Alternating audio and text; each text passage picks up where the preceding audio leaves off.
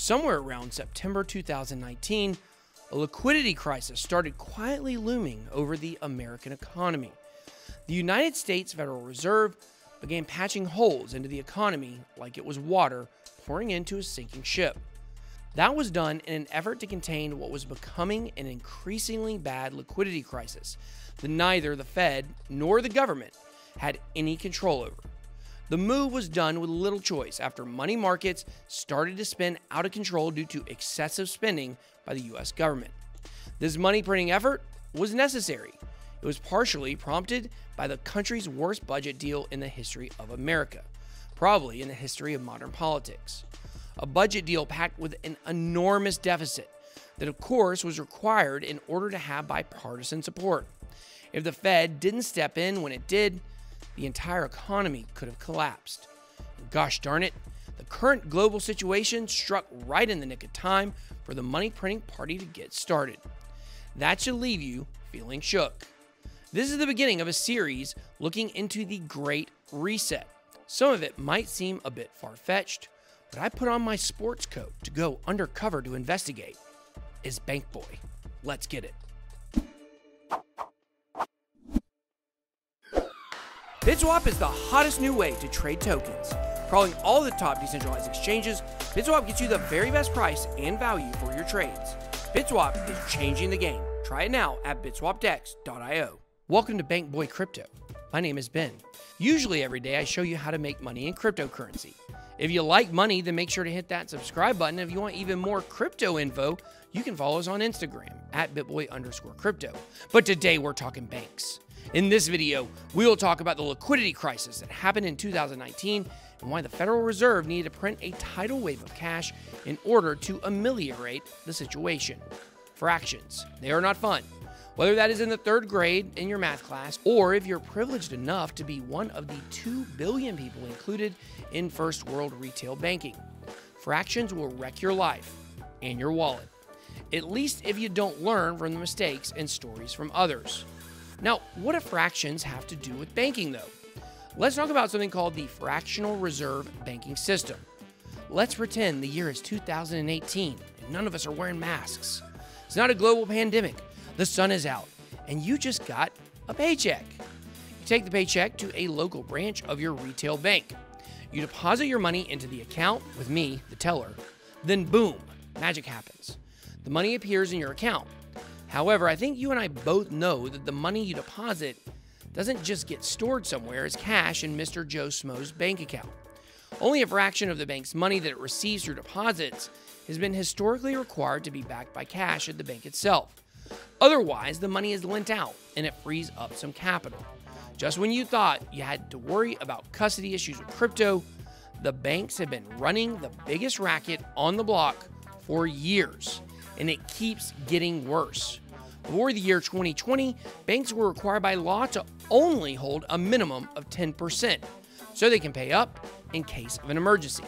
This 10% is the fractional reserve, and where the name fractional reserve banking takes its name from. Well, if that number seems scary stinking low, in March 2020, the fractional reserve percentage required to be held by banks went from 10% all the way down to 0. That's an infinite drop all the way down. The M1 supply has been spiraling upward out of control. This global pandemic just happened to hit at the precise moment that all central banks needed an excuse to print more money than the world has ever seen. Over 20% of the USD circulating supply has been printed in the last year alone. Mind-blowing. Let's just briefly revisit the idea that the bank doesn't actually have any of your money. Most people who are unaware of how the fractional reserve banking system works live under the illusion that the bank has all their money. And at least up until March of 2020, people who understood the system knew the bank held at least 10% of their money.